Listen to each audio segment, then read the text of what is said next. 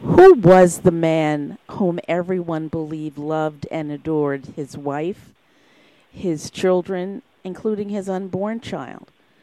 Who was this man who sent his wife a photo of a doll wrapped up in a sheet and then shortly thereafter killed his wife and wrapped her up in a sheet? Little did his wife know when she posted what she thought was the funny picture that it was a predictor of what was to come. Hello, everyone. My name is Pamela Brewer. Welcome to this edition of Mind Talk. Today's guest, Lena Derhally, is a licensed psychotherapist, certified in imago relationship therapy, and the author of My Daddy is a Hero: How Chris Watts Went from Family Man to Family Killer. Lena, welcome to Mind Talk. Thank you, Pamela. I'm happy to be with you. Well, let's kind of start from the beginning. You are a trained imago therapist. For those who don't know, what does that mean? So it is a theory and a specific way of working with couples, although we work with single people as well. And it's designed to help couples understand the power struggle that each couple faces, and then how to break that power struggle using communication and conflict resolution techniques, and understanding how our childhood contribute to our adult relationships. So, given what you've described, that kind of gives us some insight into how you approached the writing of My Daddy is a Hero. Is that a fair statement? Yeah, that's a very fair statement. I think my working with couples, over around 10 years now, I always look at the dynamics of a couple. And in this particular case, I was interested in how do these dynamics, or these, when we don't have a conscious awareness of what's playing out in our relationship, how may that contribute to violence? And so that was part of what interested me in writing this book. The book you have written, My Daddy is a Hero, um, is dealing with an issue that was in the news a couple of years back, that was all over the news for a while. For those Yes. who either don't recall the details or were unaware of it at the time, can you very briefly recap the Chris Watts story? Yeah, so Chris Watts and Shanann Watts were a couple in their early 30s, married. They had two little girls, 3 and 4 years old at the time of their death. And Shanann, the wife, was pregnant with 15 weeks with a boy. And Shanann was very public on social media. So she was in sales, and she sold products. So her Facebook profile was public. And when she disappeared, her husband, Chris, he went on camera on his porch, and he seemed like this, handsome, perfect father in front of this perfect suburban home. And a few days later, it came out that he was sort of backed into a corner and forced into a confession. Initially, he confessed that he killed his wife, but he blamed her for killing the children and said that he killed her in a fit of rage. But as it came out later, he killed all 3 of them. He put the daughters' bodies in separate oil tanks in the oil field he worked at, and he had strangled his wife, and he had buried her in a shallow grave nearby. And, as the details came out further, it became apparent that he had started an affair only about 6 weeks before he killed his family, and that the affair was sort of this catalyst for him murdering them. And the motive that the prosecution came up with, and that I believe to be true, and that at this point, Chris has pretty much confessed that the motive to kill his family was to be with the woman he was having an affair with. So that's a basic, very short summary of the story. I remember that very scene that you described, and this man on the porch surrounded by cameras, and it was a horrifying story. His wife was pregnant. He had 2 gorgeous little girls, and all of a sudden they were gone. I mean, it really tugged at the heartstrings of the nation, I would say. It really did. It really, I mean, it even has an international cult following. You know, in my book, people in Australia read it, and the UK, it has a big following in both of those places. And so it really sort of touched worldwide, this story. And again, I think because the social media was so public, people watched all the videos and felt very intimately connected to this family. And again, it seemed like, how could something so seemingly perfect go so wrong? And another interesting part of this story was, as you know, you look deeper into the past of Chris Watts, he had no warning signs of violence. He had no signs of controlling behavior. Everybody thought that he was, you know, deferential and submissive to his wife and not the other way around. And so a lot of the times when you hear stories about intimate partner violence and men who kill their wives especially, there's this history of them sort of being controlling and dominant and angry. And Chris Watts was the opposite of all of those things, which I think was another reason that made me so compelled to write this book and try to figure out, how does someone with no signs of violence become so violent and so awful? And, you know, one of the things that you comment on is that Chris, at least initially, during the length of their marriage, for the most part, seemed to fit the fairy tale view of of a partner. So when you say there were no particular signs, because, you know, we're always looking for signs and patterns, certainly as therapists. But when you say that there were no particular signs of even the potential for this kind of behavior, that makes it that much more disturbing.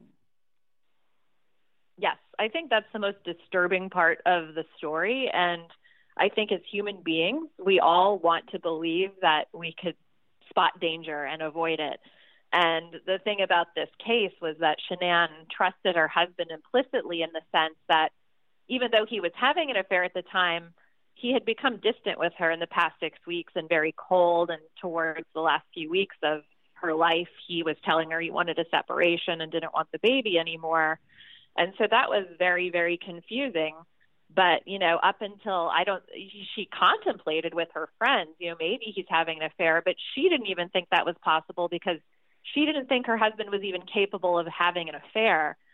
So there was no possible way she could have thought he was capable of murdering her, let alone her children. And that's so terrifying. She really had no idea what he was capable of. And I don't believe anybody close to them did. And it really is the most disturbing part of the story, because if we can't spot danger, then how do we protect ourselves? And that was another question I sought to answer in the book. Exactly.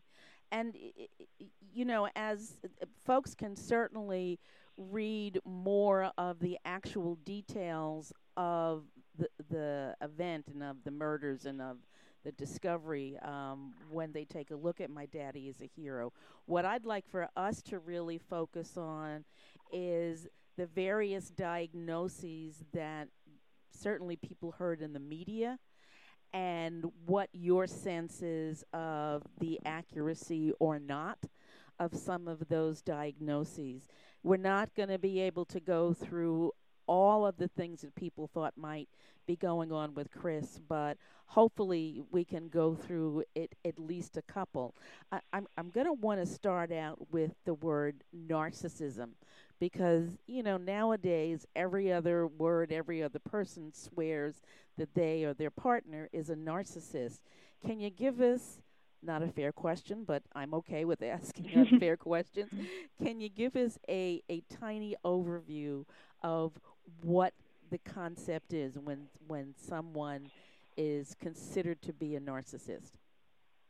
Yes, and it's a loaded question, because we have narcissistic personality disorder, which is thought to be only 1% of the population, and how it's defined in the DSM, which is I call it the psychology Bible. It lists all the diagnoses for people who aren't aware of it. It talks about a person who's grandiose and has just delusions of grandeur and very pompous and, you know, very overly arrogant. And so I think that's the definition that people often think, that a narcissist has to be this very arrogant, grandiose type person. And of course, that presentation as narcissistic personality disorder also is defined by a lack of empathy. So somebody who doesn't feel for other people or doesn't feel bad for other people and only cares about themselves. So that's true. As we explore narcissism deeper and we look at sort of the research behind it, there's a researcher named Dr. Craig Malkin, and he's a leading researcher in the field. He's at Harvard Medical School. And I like to define narcissism in the way that he does. So he coins it by what he calls the triple E. And the triple E stands for entitlement, exploitation, and empathy impairments. So he would say that narcissism is defined by all three of those things, and that narcissism doesn't have to be grandiose. And that's what I really wanted to convey in the book, that we have these sort of umbrella terms, that there's a communal narcissist, there's a covert narcissist, that narcissism can present in many different ways. You know, a narcissist can be shy and introverted, but if they have these three things under the surface, they may secretly want to feel special as well. But if they have this exploitation, empathy impairments, and entitlement, even if it's really, really hidden, that's more of a definition. And then also, I would like to add that narcissism sort of exists on a spectrum, and that it's normal to have healthy amounts of narcissism, but it's when it becomes extreme, and really extreme, when it disregards the value of another person, and you do awful things to get what you want and disregard other people's feelings and needs and safety, then that becomes, very destructive, pathological narcissism. Lena, we're going to take a break, and when we come back, I'd like to delve into this a lot further because, as you very well know and comment in the book, on some levels, the overt presentation of Chris was anything but a narcissist, as people commonly think about narcissism. So that's where we'll pick up when we come back, folks. My name is Pamela Brewer. I'm having a conversation with Lena Derhally, who is a psychotherapist and the author of My Daddy is a Hero, How Chris Watts Went from Family Man to Family Killer. We'll be right back.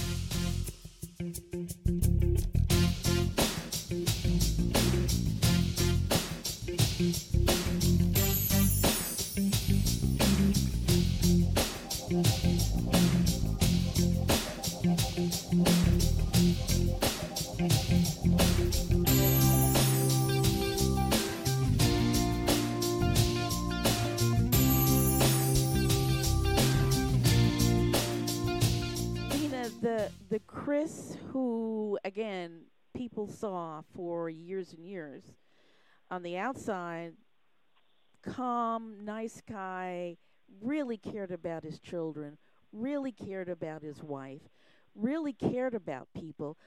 But on the other hand, there are instances where you describe some folks in his life who kind of had a hard time connecting with him. So that's an interesting twist to the Chris many people saw and believed.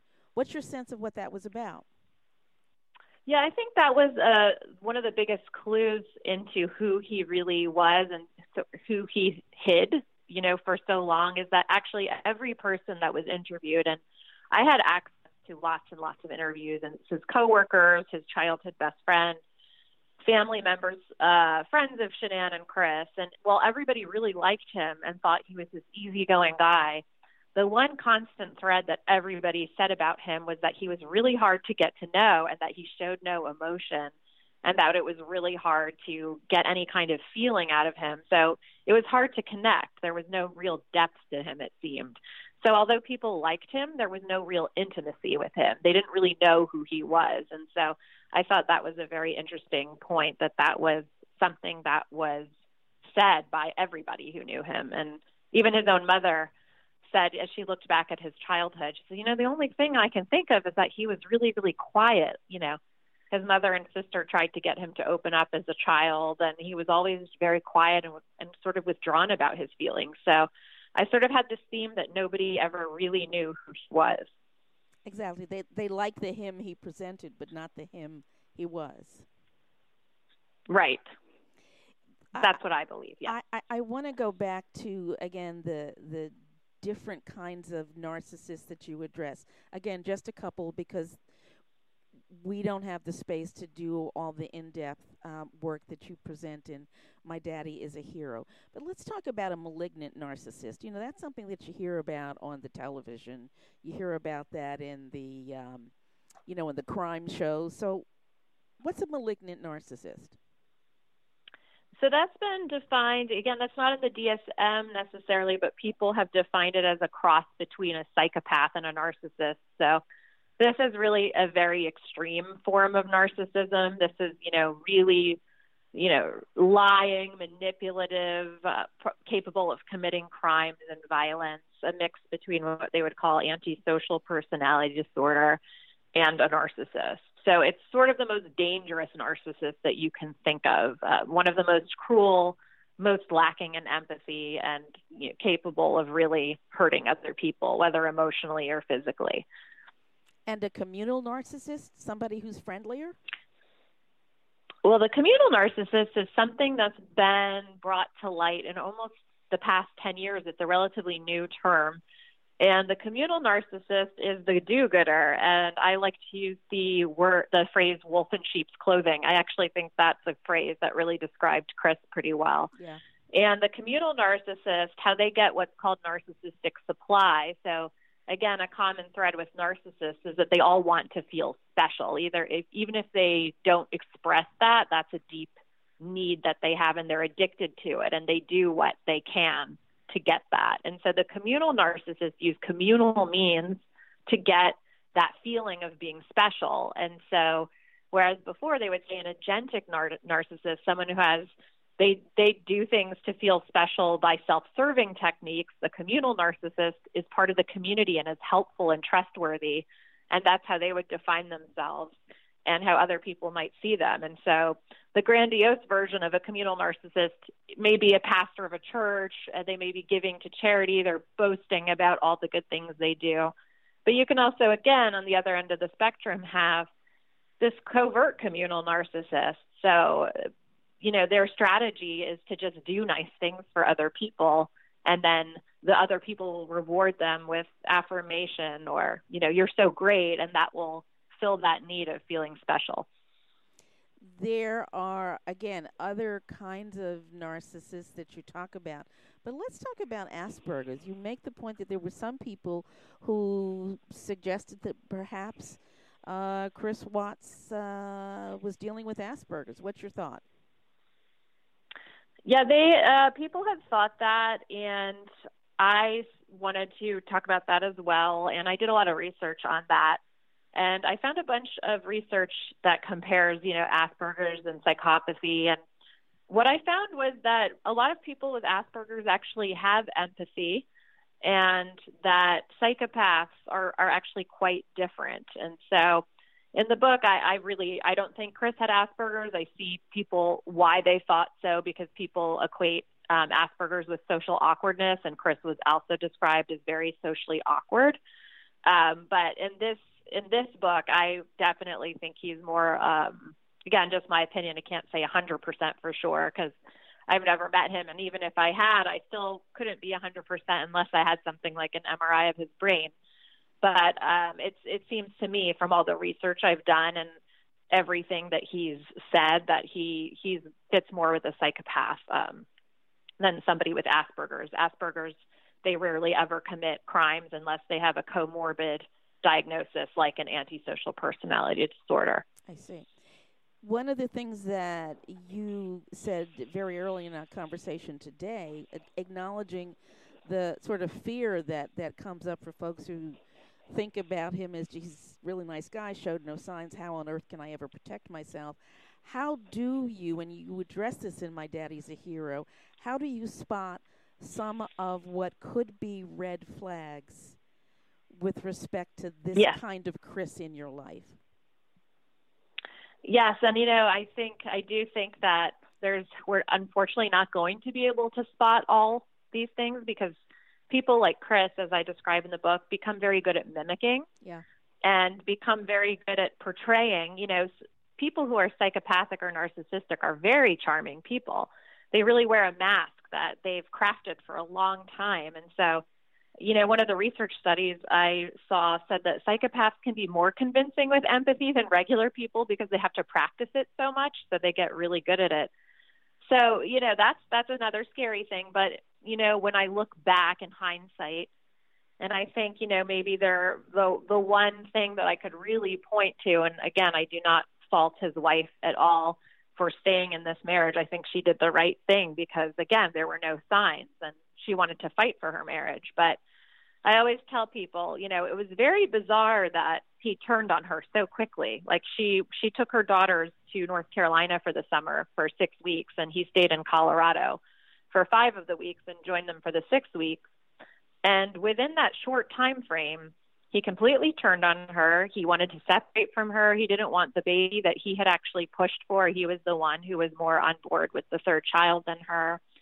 And while she was begging him to go to couples counseling or read self-help books or work on the marriage, he was acting like, for the most part, he had pretty much made up his mind. There was no salvaging the marriage. He had complete lack of empathy for her, completely cold, willing to leave his pregnant wife and 2 daughters without even trying or anything. And with, absolutely no empathy for her, which she expresses to him and her texts with her friends that she says at one point, you only care about yourself and your feelings. And that's really how he was acting. So I'd say at any point, if someone is that quick to turn on you, it's a very huge red flag. Not that they're going to kill you necessarily, but that something is going on and that's a huge character flaw. I think a person with empathy would say, well, I'm going to at least try to work on this with my wife. She's pregnant. We have 2 little girls. So I think that was one sign, is that if somebody turns on you really quickly, and it's not a good sign, and to be very aware of that. She had lupus and she was pregnant and had 2 little girls. And you're right. When I first, as I was reading My Daddy is a Hero, and I saw the point that you made that in 5 weeks he went from, I love you to I'm done with you. I had to go back and reread it because the first thing that popped out to me was 5 weeks? Seriously? So again, Yeah. when you have those kinds of sudden changes, rather than ignore them and assume that it's not that big a deal, maybe you need to pay attention to them. You don't want to make a decision as to what it means without exploration, but you really need to pay attention to sudden, huge changes in a person's behavior. Yes, and in this case, I think Shanann's gut feeling was something's going on. She didn't know what, but she knew something was wrong, and he wouldn't tell her, and it was driving her crazy, But in this case, something really was going on. A lot of things were going on, and her gut was right. And so, but again, it was so shocking for her. It happened so quickly. It was such a drastic change that, I think any woman in her position would have believed he's just going through a phase and we can work this out. And I really believe that that's what she believed, and I would have believed it as well. And it's just, but in hindsight, again, it's a good lesson for a lot of us that, again, if somebody turns on you that quickly and is not willing to work anything out or see your point of view, that's a big red flag of an empathy impairment. We're going to take a break, and when we come back, I'd like for you to describe what it means when you are the victim of gaslighting. Folks, you're listening to the voice of Lena Derhally, who is the author of My Daddy is a Hero, How Chris Watts Went from Family Man to Family Killer. It really is an amazing and insightful read. Stay where you are. We'll be right back.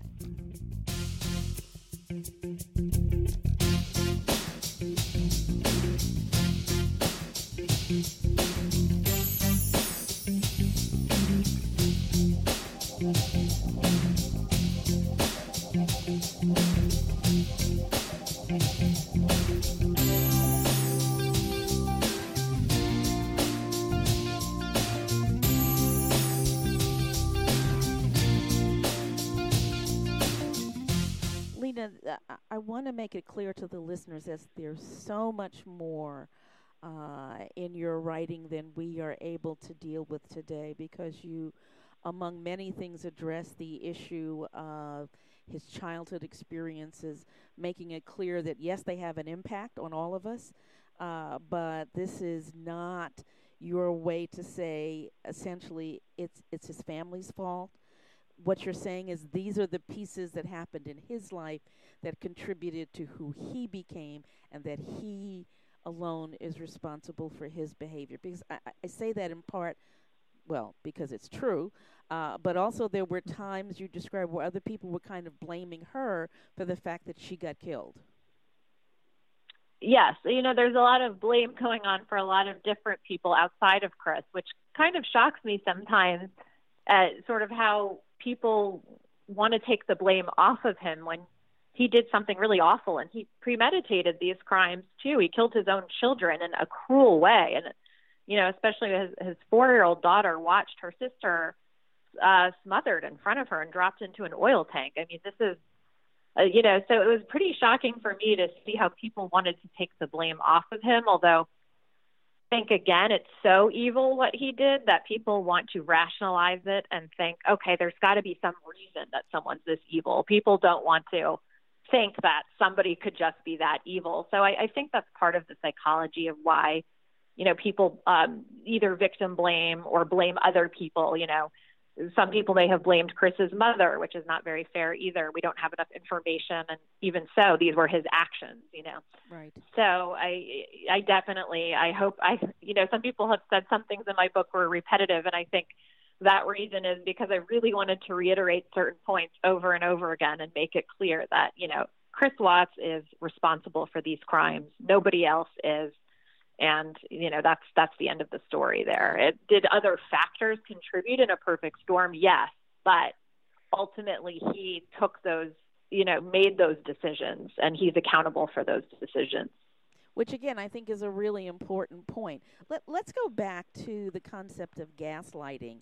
Again, it's something that we hear about more often nowadays, but a lot of people aren't really clear about what that means. So, in 30 seconds or less, I told you I like to ask hard questions. What is gaslighting? Yeah. Okay, 30 seconds or less. Gaslighting is a tactic or manipulation tactic that somebody uses to make you feel like you're crazy or make you second guess your sanity. So if somebody says something really insulting to you and you're like, hey, that really hurt my feelings, they would come back and say, oh, you're so sensitive. That wasn't an insult, So then you're left saying, wait, was that an insult or not? So that was very good. That's 30 seconds. I'm actually impressed. At the end of the day, at the end of this book, I mean, you talk about the impact not only on Chris's family and his immediate family, but people who worked on the case, the detectives who were traumatized. I'm wondering what the impact was on you as you concluded your research and began to put this all on paper. Yeah, I mean, I tell people all the time that I can't read my own book. The chapter that I wrote where I give a warning about when he kills his family, that was a very hard chapter for me to go back and edit. I hated it, every minute of that. And, I still get choked up even as I talk about it. It's funny, it all hit me after I wrote it. And I think after it published, and there was a really positive response, it was also a huge relief because it's scary to write about something. These are real people, and it really happened. And, I was writing about psychology, and I wanted to be sensitive to everybody. And so I was relieved, but also, I compartmentalized. And so I think I cried for like 3 days straight, a week after I published it, and, really mourned Shanann and the girls. And as I say, even as I talk about it now, I'm tearing up. So you can tell the effect that it had on me even when I start talking about it again. Absolutely. So, Lena, how can people get more information about My Daddy is a Hero? They can go to my website, which is lenaderhally.com, LenaDerhally, or just search on Amazon, and there's multiple versions of the book available, Kindle, Kindle Unlimited, paperback, hardback, and that's probably the best place to get information on the book. Sounds like you name it, it's there. Lena Derhally, author of My Daddy is a Hero, thank you so much for spending time and sharing your expertise with us today. Thank you. It was really nice to be with you. And folks, thank you for joining me on this edition of MyNDTALK. MyNDTALK is brought to you regularly and can be heard on several platforms, including iTunes, SoundCloud, Alexa, the MyNDTALK app, and of course, MyNDTALK.org. That's MyNDTALK.org. MyNDTALK is brought to you as an informational offering. It is not intended to replace any work you may be doing with or intend to do with a clinical professional. If you would like to email me, I'd love to hear from you. That's Pamela, PAMELA, at MyNDTALK.org. Again, that's MyNDTALK.org. I really look forward to you joining me the next time on MyNDTALK. And remember always, if it's unacceptable, it is unacceptable. You take care.